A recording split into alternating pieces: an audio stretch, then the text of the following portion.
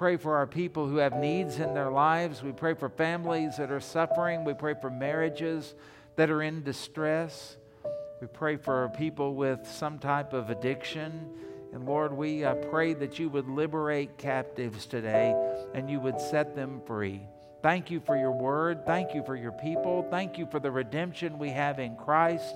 Thank you for the heavenly home that awaits us. And thank you, Lord, in the meantime, that as the song says, you leave your Spirit, God, the Holy Spirit, until the work is done. And so we pray that we would remain faithful unto them. And we pray this in your name, the name of Jesus. Amen and amen.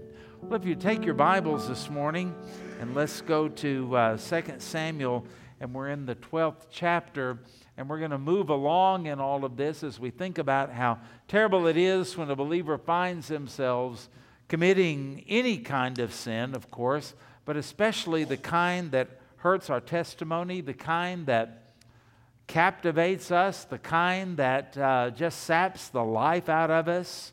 And that's where David found himself. It's been now since the end of chapter 11 to the beginning of chapter 12, somewhere 9 months or so to a year, depending on whenever the baby that Bathsheba was pregnant with, whenever he was born. And something happens in David's life where he finally confesses his sin. Now, the King James phrase in there, it sounds more authoritative and spiritual when Nathan says to David, "Thou art the man." You know, typically in our culture, when somebody says, "Hey, you're the man," that's a compliment, right? Somebody makes a good play.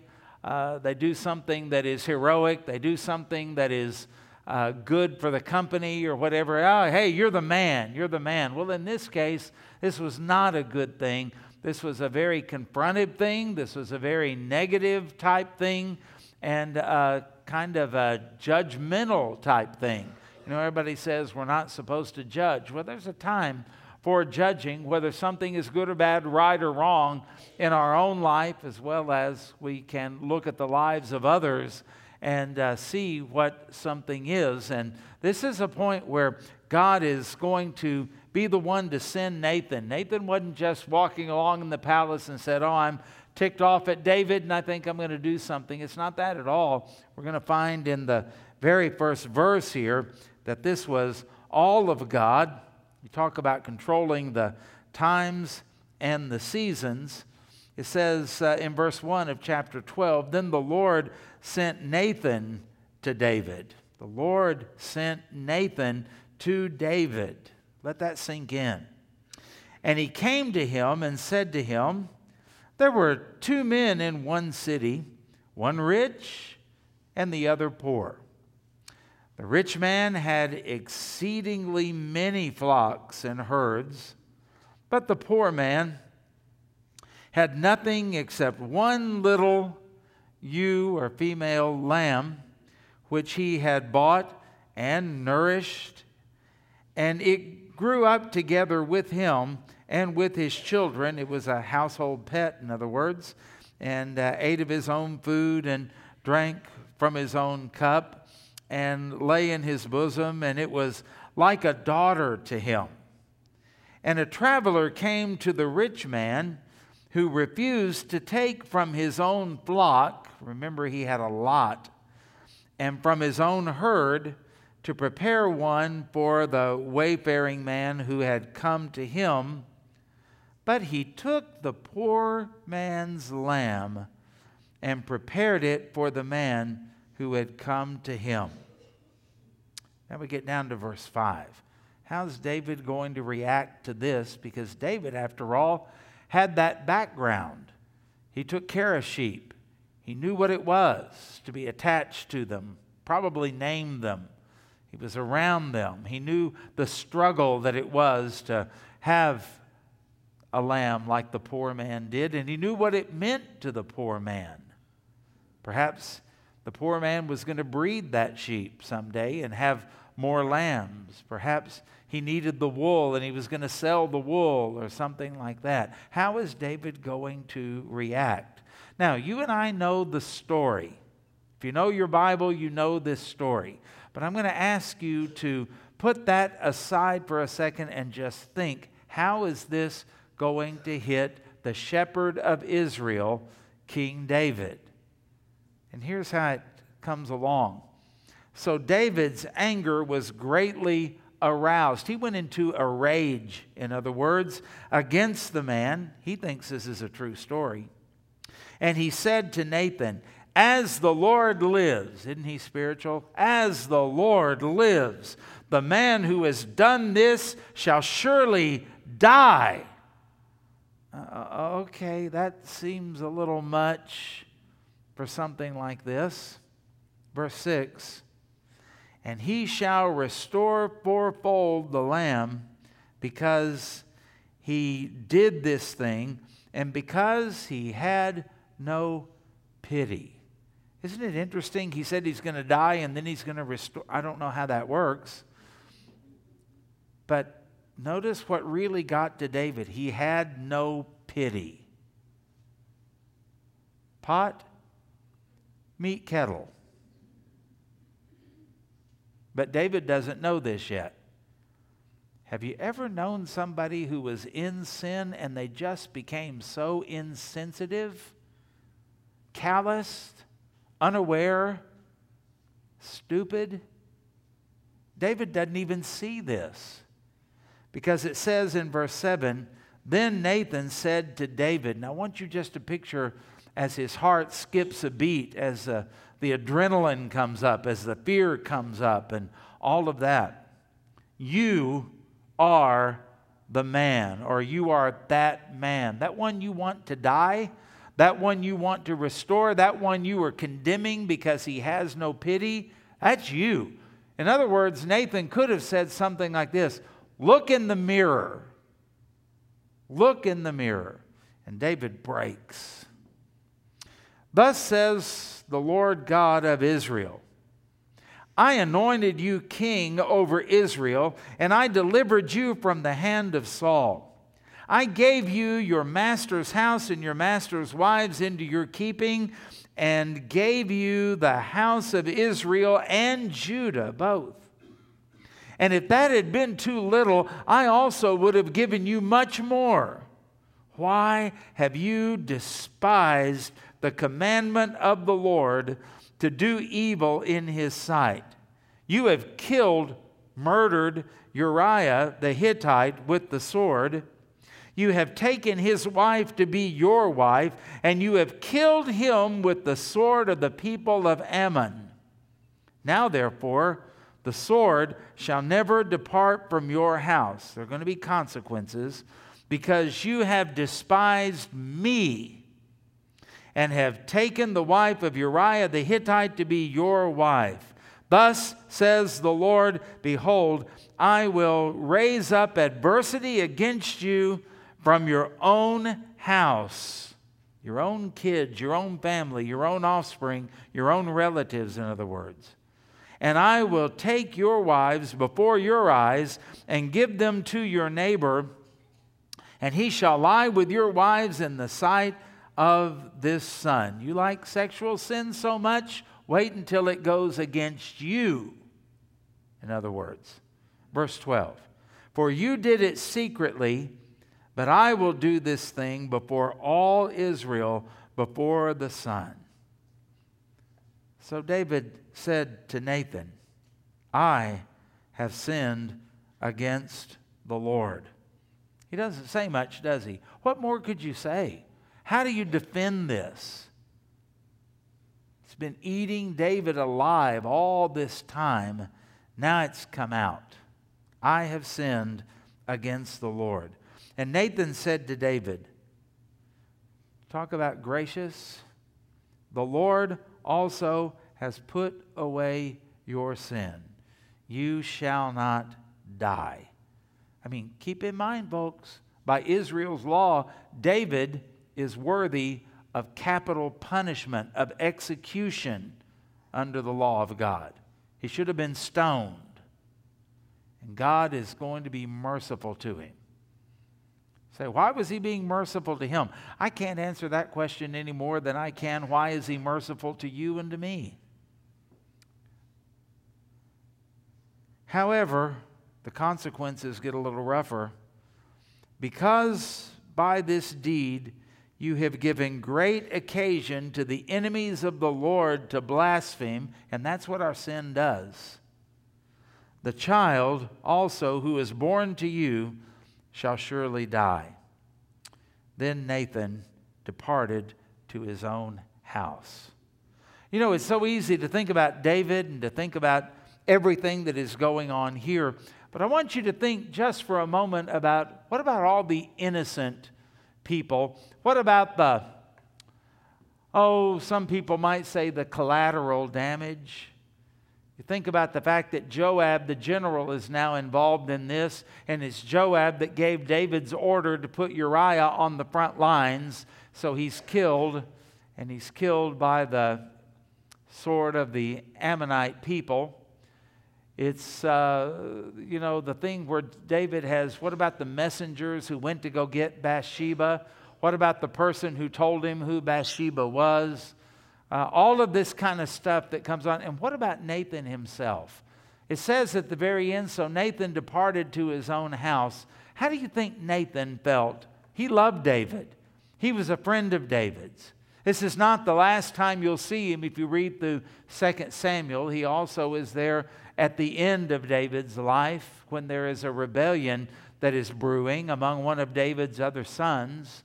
And David, think about all of the suffering he has to go through because of all of this, through the one of his sons raping a half-sister, and because David feels just morally neutral on all of this. He just is, unable to really do anything. I mean, who is he to speak up and be a moral authority against his son when everybody knows what he has done? And because of that, Absalom, another son, is just so enraged that David didn't do anything that he not only murders his half-brother, but then he goes on a rampage against David, and David has to run for his life. And when it says in there, a neighbor is going to lie with your wives in then the son, basically, it's going to be open, in other words. That's David's son that does that to David's wives and concubines when David has to flee for his life. I mean, this whole thing is horrible. And what does God say? It's because you're reaping what you have sown. David knew better. David didn't have to do that. If David had just stopped and thought for a moment, but all he could think of was his own lustful desires and the idea that I'm the king, I'm smart, I've been leading people into battle, I can strategize, I can get out of this without anybody knowing. Famous last words, no one will ever know. And you'll notice here that God has given David time to repent. Why didn't David come right after this happened? Because David's just like you. What is the first thing you do normally? I mean, I know there are probably exceptions, but normally when someone points out that you're wrong, you shift the blame. It wasn't my fault, it was somebody else, and we get defensive and we come up with excuses, and that's what David would have done. You got to give people sometimes time to repent. Sometimes we want instant results. That rarely ever happens, especially when you're dealing with sin. Do you have a hard time admitting when you're wrong? Do you have a hard time admitting that something was your fault? Is your first nature to push it to someone else or to make an excuse for something? That's not a good characteristic, by the way, but congratulations, you're normal. And so God gives David time to stew. And he lets it simmer all of this time. Now, David during this time is trying so hard to act like nothing is wrong. Had you talked to David during that time, like a Nathan the prophet, and said, David, how's your spiritual life going? Oh, praise God, it's great. And the words would fall empty and hollow, maybe like yours do. Maybe everything you do when you talk about the Lord is way in the past, but it's been so long since anything mattered and meant anything in your spiritual life that even today you feel empty and hollow and distant from the Lord. But you're not going to let anybody know that. You're not going to talk about that because that would make you look bad. So you sing with gusto. You come to church. You don't really like it, but you come. And you make sure that the cover-up goes on, that nobody really knows what really is going on. That's David. And David is hurting during this time, and yet he doesn't go to anybody. He doesn't get any help. He doesn't have anybody pray for him. He doesn't seek any counsel.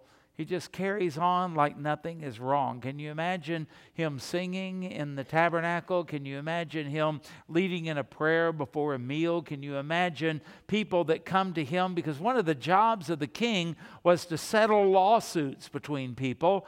And if a king was godly, he would settle the lawsuits according to the law of God. Can you imagine what it was like when somebody came before David and said, I want a divorce because my husband has been unfaithful to me? Can you imagine what that was like? Can you imagine what it was like when somebody said, I am charging this person with murder? Can you imagine what that did to David's own soul and what it did to his emotions, what it did to his life? And so David is in a bad place when this all happens, and yet we find the opening gives us some information that we need to know. The Lord sent Nathan to David. The Lord sent Nathan to David. This is a part of David's chastisement. This is the Lord loving David. This is the Lord that is going to get David right with him, whatever it might take. This is the Lord who is going to teach David and us something through this whole situation. So the Lord makes a big deal about the fact that you did this in secret. Now it's out in the open. David, you don't have anything to hide anymore. Everybody knows. There's a story about a little kid, and he and his sister were left alone while the mom went across the street to the neighbors, and she had just baked cookies and put them in the cookie jar. And the last word she said was, stay out of the cookies, therefore later. Well, the little boy, I mean, you know how it is. He could smell them. He could just taste them.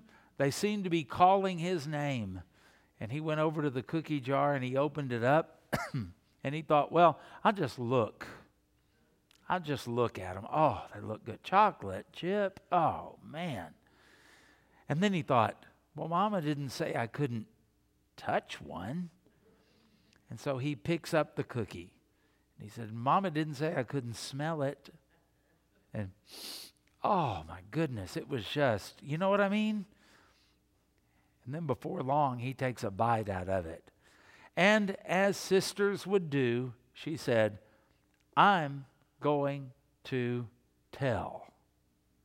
And he said, no, please, whatever you do, don't tell Mama. She goes, okay, I won't. But I've got to clean my room, and guess what? I'm not going to do it. You're going to do it for me. And I mean, she blackmailed him into all of that. Every chore she had for the next week, she would just, Mama would say to the daughter, you do this, and she would look at her brother, and her brother would go, I'll do that. And Mama thought, what a nice young man. It was a cover-up, wasn't it? And he was so tired of doing his chores and his sister's chores, and finally he could take it no more, and he goes to his mom and says, Mom, I got to tell you something. When you said, don't eat the cookie, he says, I did. The next time Mama told the daughter, here's what you have to do, she looked at him, and he looked back with defiance and said, Mama knows. Took away all of her leverage, didn't it? You see, we don't understand that when we cover up our sins, we're giving the enemy leverage against us to condemn us, to mess with us. And he does it under the threat of we don't want anyone to know. And I think that's normal. I think that's even a good thing. You don't want everybody knowing everything. There's some things that are just between you and God, and they need to stay that way. We don't need to know. But there are some things that are not simply between just you and God, and things need to be made right. This is the case with David. He had involved too many people in this. There were innocent people that were involved in it, and all of this is happening. And you've given, Nathan said, the enemies of the Lord the opportunity to blaspheme. That's a heavy, heavy, heavy charge. God said, you've despised, you've taken lightly and overlooked my law. And then he says later, you've actually taken me lightly and for granted. And so God is going to assert his authority and his sovereignty and his righteousness and his judgment. And he's going to bring it to where David is not going to be able to fake it anymore. He's going to be exposed as the hypocrite that he has been in this whole situation. And so the first thing that we want to see out of this is the Lord hates sin. He hates your sin, the little ones as well as the big ones. It's not just when we murder somebody. It's not just when we commit adultery with somebody. It's not just when we cover things up. It's everything. That fleeting thought. He hates that bad motive, all of those things. He hates all sin. And somebody says, well, you know, God just says all sin is the same. No, some sin, he says, is an abomination. He hates it all, but some he hates worse than others. And so we forget that sometimes. And because we're so used to grace and we're so used to mercy, we forget the fact that the reason we have grace and mercy is because God hates sin so badly. And what the enemy has done, the tempter has done so badly, that's one of the reasons that motivated him to send his son to destroy sin and to destroy the works of the devil and to liberate you. It's a very loving thing that God hates sin. And so God, out of love, sends Nathan to David. David's not going to do anything with his sin. It's been month after month after month after month after month. He's faking it and faking it and faking it, going through the motions. And God says to Nathan, go to David and confront him about this sin that I hate and that I hate so badly. So the Lord sent Nathan. Now David is defensive, and he is doing nothing but just kind of self-preservation, I guess you would say, at this. He had plenty of time to repent. And so Nathan confronts him. Now you notice his reaction to that little story. He's furious about all of this. He's out of control. And he comes out and blurts out, as the Lord lives, you know, a spiritual cover. Can't let anybody know I'm not really all that in tune with the Lord. But as the Lord lives, he who has done this shall surely die. A little extreme for the stealing of a lamb. The next part's in line. That's what the law of Moses says. He shall restore fourfold for the lamb. And it is wrong that he had no pity. That's right. But the capital punishment is a little bit extreme. And that's why I would say this. David is just simply putting on a show. He's got to be the righteous one. He's got to be the one who has righteous indignation, you know. People say that. You better be careful. My righteousness is indignated right now, and, you know, that kind of thing. No, it really wasn't righteous indignation, was it? He's putting on a front, putting on a show. He's got to be tough. He's got to be strong. He's got to be righteous. He's got to stand up for that which really matters, right? Kill that man. That man shall die. Little extreme there. And it just kind of gives me a clue that David has been through so much and is so out of fellowship with God. He's in no frame of mind to make any judgment about anybody else at all. You ever been there? You ever been so angry because you're out of fellowship with God and you were just looking around for somebody? I mean, David didn't want to die, and he deserved to die. And so how is he going to cover that? How is he going to make his conscience feel better? He's going to get angry and kill somebody who doesn't deserve to die. To kind of assuage his own conscience, to appear to be something that he's not. Look, God hates fakery. It's amazing. You can go to God with your sin and He'll forgive you and He'll have mercy on you. He is a sympathetic high priest, right? Willing and eager to forgive. But you start playing games with Him and you start covering things up and you start being a hypocrite and you start pouring out all of your guilty conscience venom and bile on everybody else. I mean, it's amazing how many times I've seen even preachers who get so stinking rough on other people only to find out that they had secret sin in their own life. It's one of those things that we tend to do, and God hates that as much as He hates any sin, and yet we try to play the game and to go on like that.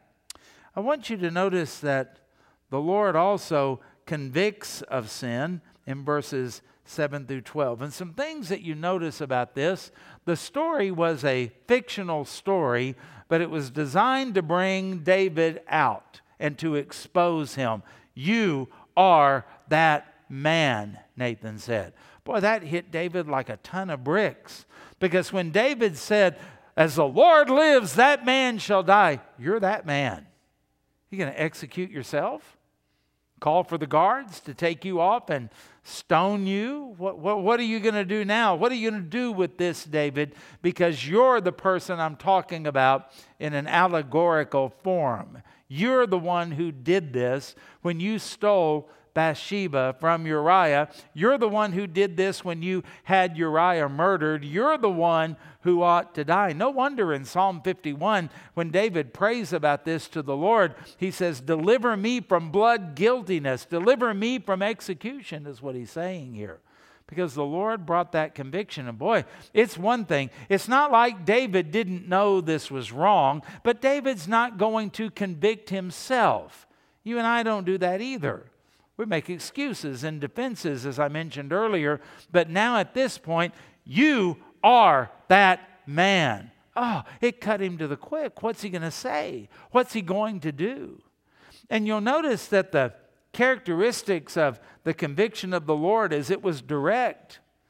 You see, when the Holy Spirit is convicting you, you don't get this vague, something's wrong. God doesn't do that. Did you ever play the game when you were a kid where you're trying to find an object somebody else named and then they would tell you, you're getting warmer. Oh, no, you're getting cold. You're getting hot. You're getting very hot. And you're trying to find it and look around like that, but you don't know what the thing is. Some people act like that's the way the Lord is, that He just goes, something's wrong. Oh, Lord, is it this? You're getting warmer. You'll notice here that the Lord didn't spare anything with David. He made it very, very direct. It was very specific. He told David what he had done. He illustrated it for him. David had absolutely no doubt as to what this was about and what he was in trouble for. And notice it was current. The Lord doesn't bring up sins that are already under the blood. He remembers them no more, the Bible says. Now, demons will be vague, and demons will make accusation with non-specific stuff, and they'll bring up things from your past that are already under the blood, but not God. God brings them up, and they're direct, they're specific, they are current. In Psalm 32, verse 1, it says, blessed is the one whose transgression is forgiven, whose sin is not covered. Blessed is the man against whom the Lord counts no iniquity, and in whose spirit there is no deceit. For when I kept silent, my bones wasted away through my groaning all day long. For day and night your hand was heavy upon me, and my strength was dried up as by the heat of summer. Selah. But I acknowledged my sin to you. I did not cover my iniquity. I said, I will confess my transgressions to the Lord, and He forgave the iniquity of my sin. That's Psalm 32. That was written about David during his time before and then just after Nathan confronted him. He was miserable in his sin.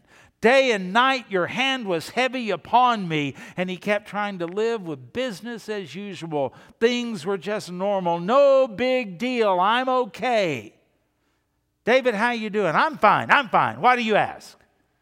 You ever talk to anybody like that and you go, whoa, why'd that make you mad? That would have been David. Day and night, it affected him physically. It affected him spiritually. It affected him emotionally. That's David until he finally got it right. You got to uncover it before the Lord. Now, I want you to notice the next point is that the Lord brings sinning believers to confession. And confession is more than just admitting your sin. Admitting your sin is the first step, but it actually means agreeing with God. Have you gotten to that point? Not I did it and I just live with it. No, you got to agree with God about the sin. And it's turning away from sin. We call that repentance.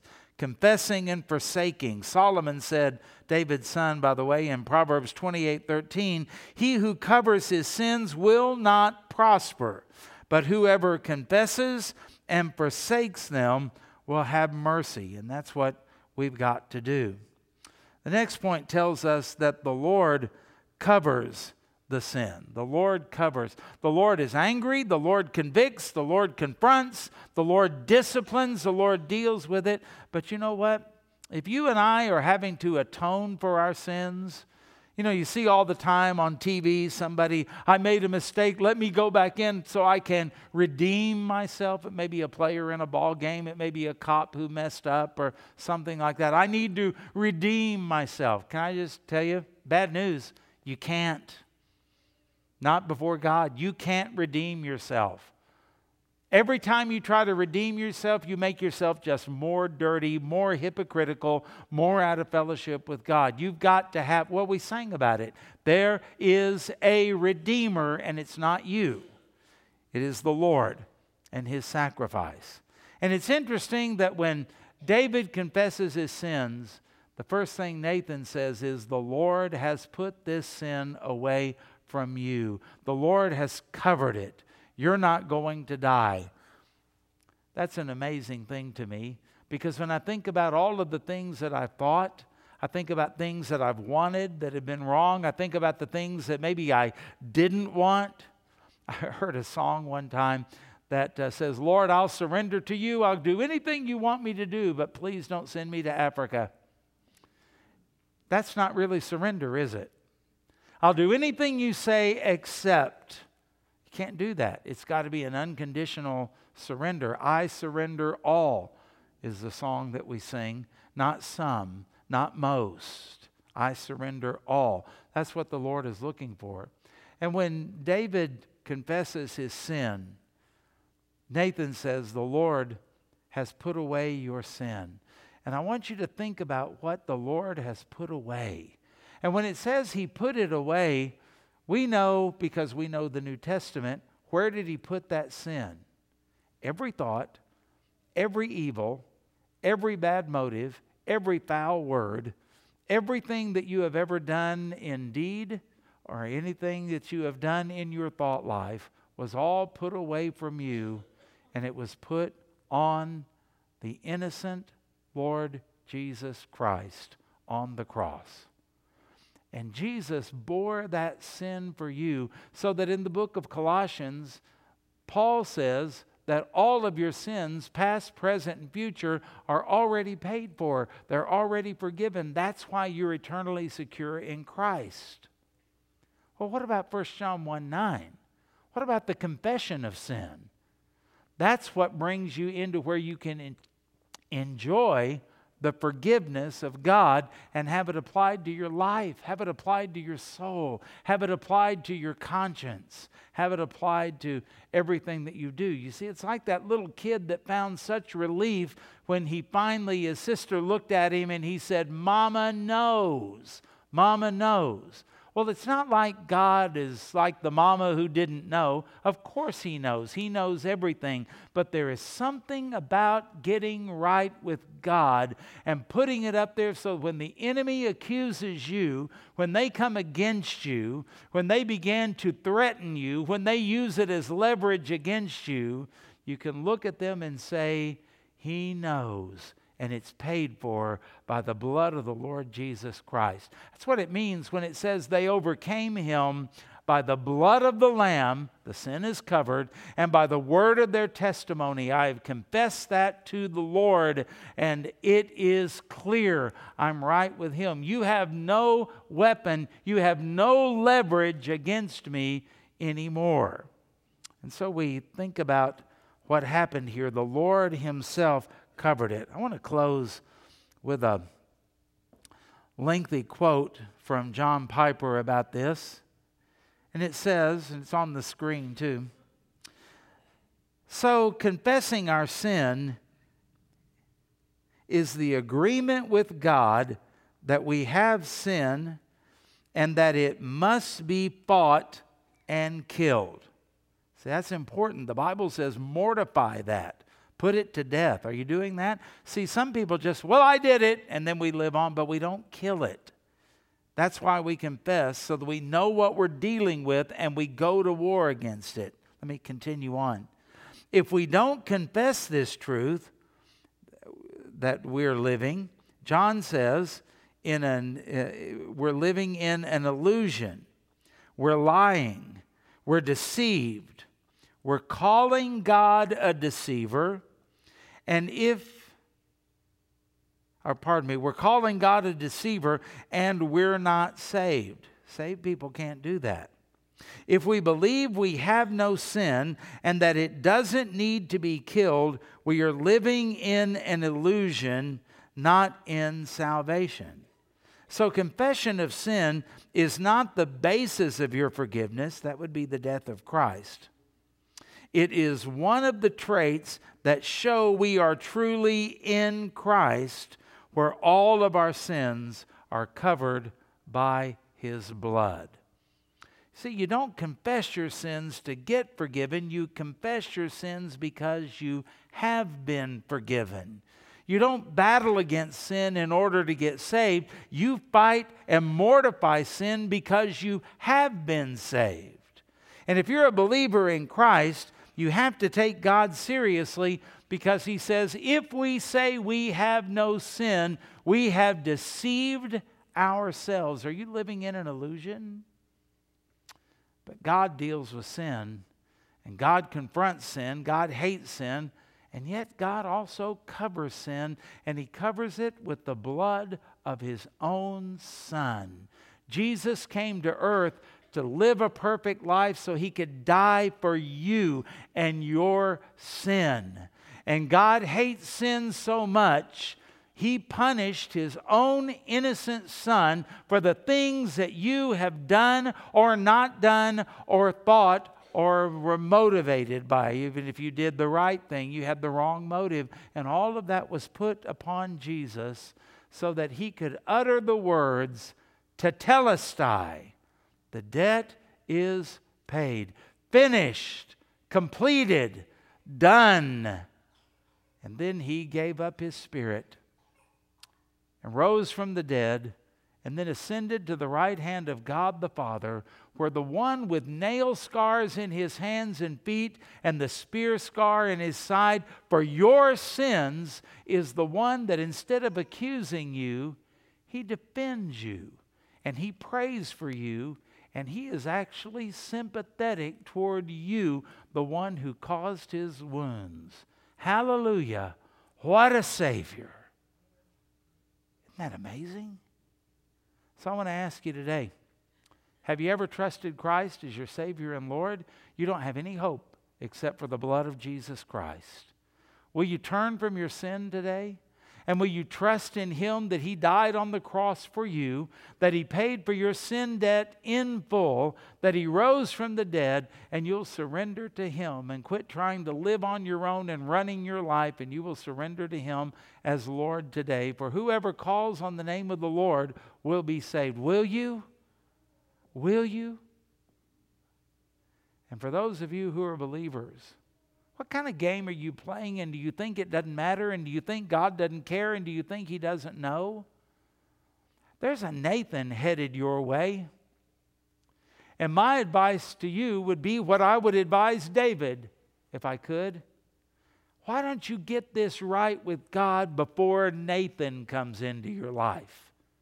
How much easier this would have been, how much better it would have been if he had just taken it to the Lord as he should have. But he stubbornly continued all of that time. And then when Nathan came into his life, what was secret now became very, very public, embarrassing, humiliating, and well known. Can you imagine what David's enemies were saying about him now? Oh, what a great psalmist. Write us another psalm, David. You got one for us? How about writing us a song about adultery? Why don't you write us a song about murder? I mean, in other words, country music. Right? Write us a song about all of that.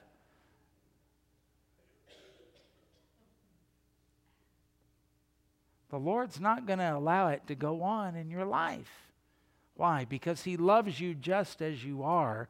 And He loves you so much, He's not going to let you stay that way. He's got better things that He has in store for you. It's called sanctification, so that you can actually live by His grace and for His glory. David had a day awaiting him when it all came out because he didn't want to deal with it. He didn't want to go to war against it. And so I ask you today, what is it in your life that you cherish? What's that hidden lust that is in there that you don't really want to deal with? In fact, you kind of like it. And I just want to ask you a question today. Are you a Christian? Are you truly saved? Because you ought to consider that. Oh, yes, I am, Brother Greg. I am truly a Christian. Well, could you still be called a Christian if everybody here could see what was in your mind? What was in your heart, what you really cherish. And you probably ought to deal with that before you leave, because thou art the man. All have sinned and fallen short of the glory of God. But thanks be unto God for His unspeakable gift, whereby He covers our sins with His own blood. Heavenly Father, some people here need to confess Christ as Lord and be saved. I pray that they would. Some people in here need to get serious about sin that they joke about, they laugh about, they even admit, but they haven't gone to war against it. Call your people to battle today against our own sin, that it might be mortified in our mortal bodies for your glory. And I include myself in that. Let us be pure before you in our daily lives, and pure before the world in the way that we live and act and think, so that others might see Jesus in us. For it's in Jesus' name that we pray. Amen.